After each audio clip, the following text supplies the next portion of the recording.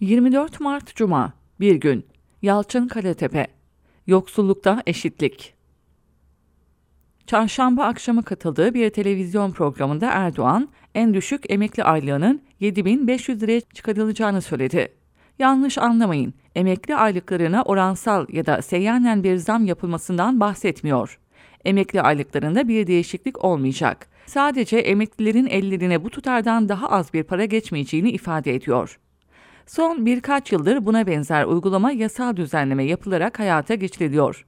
Emeklilerin kök aylıkları SGK'da kayıtlı olan tutarda diyebiliriz, olduğu gibi duruyor. Ancak hazineden yapılan ek ödemeyle en düşük miktara tamamlanıyor. Siz bakmayın, Bakan Nebati'nin Twitter hesabında yaptığı en düşük emekli aylığı 7.500 liraya yükselmiştir açıklamasına. Bu ifade doğru değildir.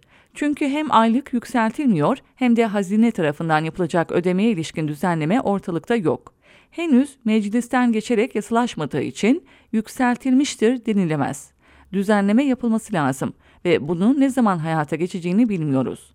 Büyük olasılıkla Mayıs ayından itibaren geçerli olacak şekilde bir düzenleme yapılacak. Mevcut durumda emeklilerin hesabına yatan en düşük tutarın 5.500 lira olduğunu dikkate alırsak %36'lık bir artıştan söz ediliyor. Ancak bu oranda bir artış hali hazırda eline sadece 5.500 lira geçenlere uygulanacak. Diyelim ki şu an bir emeklinin eline 7.000 lira geçiyor. Bunun 7.500 liraya tamamlanması sadece %7'lik bir artış anlamına gelecek. Durum bu olunca emekli aylıklar arasındaki fark da kapanmaya devam edecek. Sizin çalışırken hangi orandan ya da kaç yıl prim ödediğinizin bir anlamı olmayacak. Çünkü eğer uygulama bu şekilde devam ederse emeklilerin büyük çoğunluğu en düşük emekli aylığında eşitlenecekler. Şöyle de diyebiliriz, bir gün tüm emekliler aynı en düşük maaşı alacaklar. Belki o zaman en düşük emekli aylığı ifadesini de kullanmayız. Sadece emekli aylığı şu kadar olmuştur deriz. Bu durumun müjde olarak duyurulmasına da itibar etmeyin.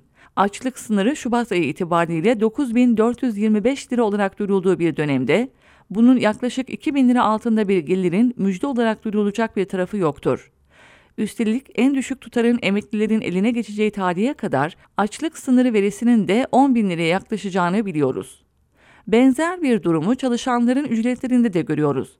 Asgari ücret artış oranının asgari ücretten yüksek maaş alanlara genellikle uygulanmadığını, diğer ücret artışlarının bunun çok altında kaldığını biliyoruz.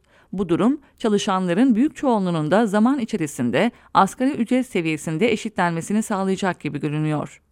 Demem o ki eğer siz bu gidişatta dur demezseniz yoksullukta eşitliğe doğru hızla gideriz.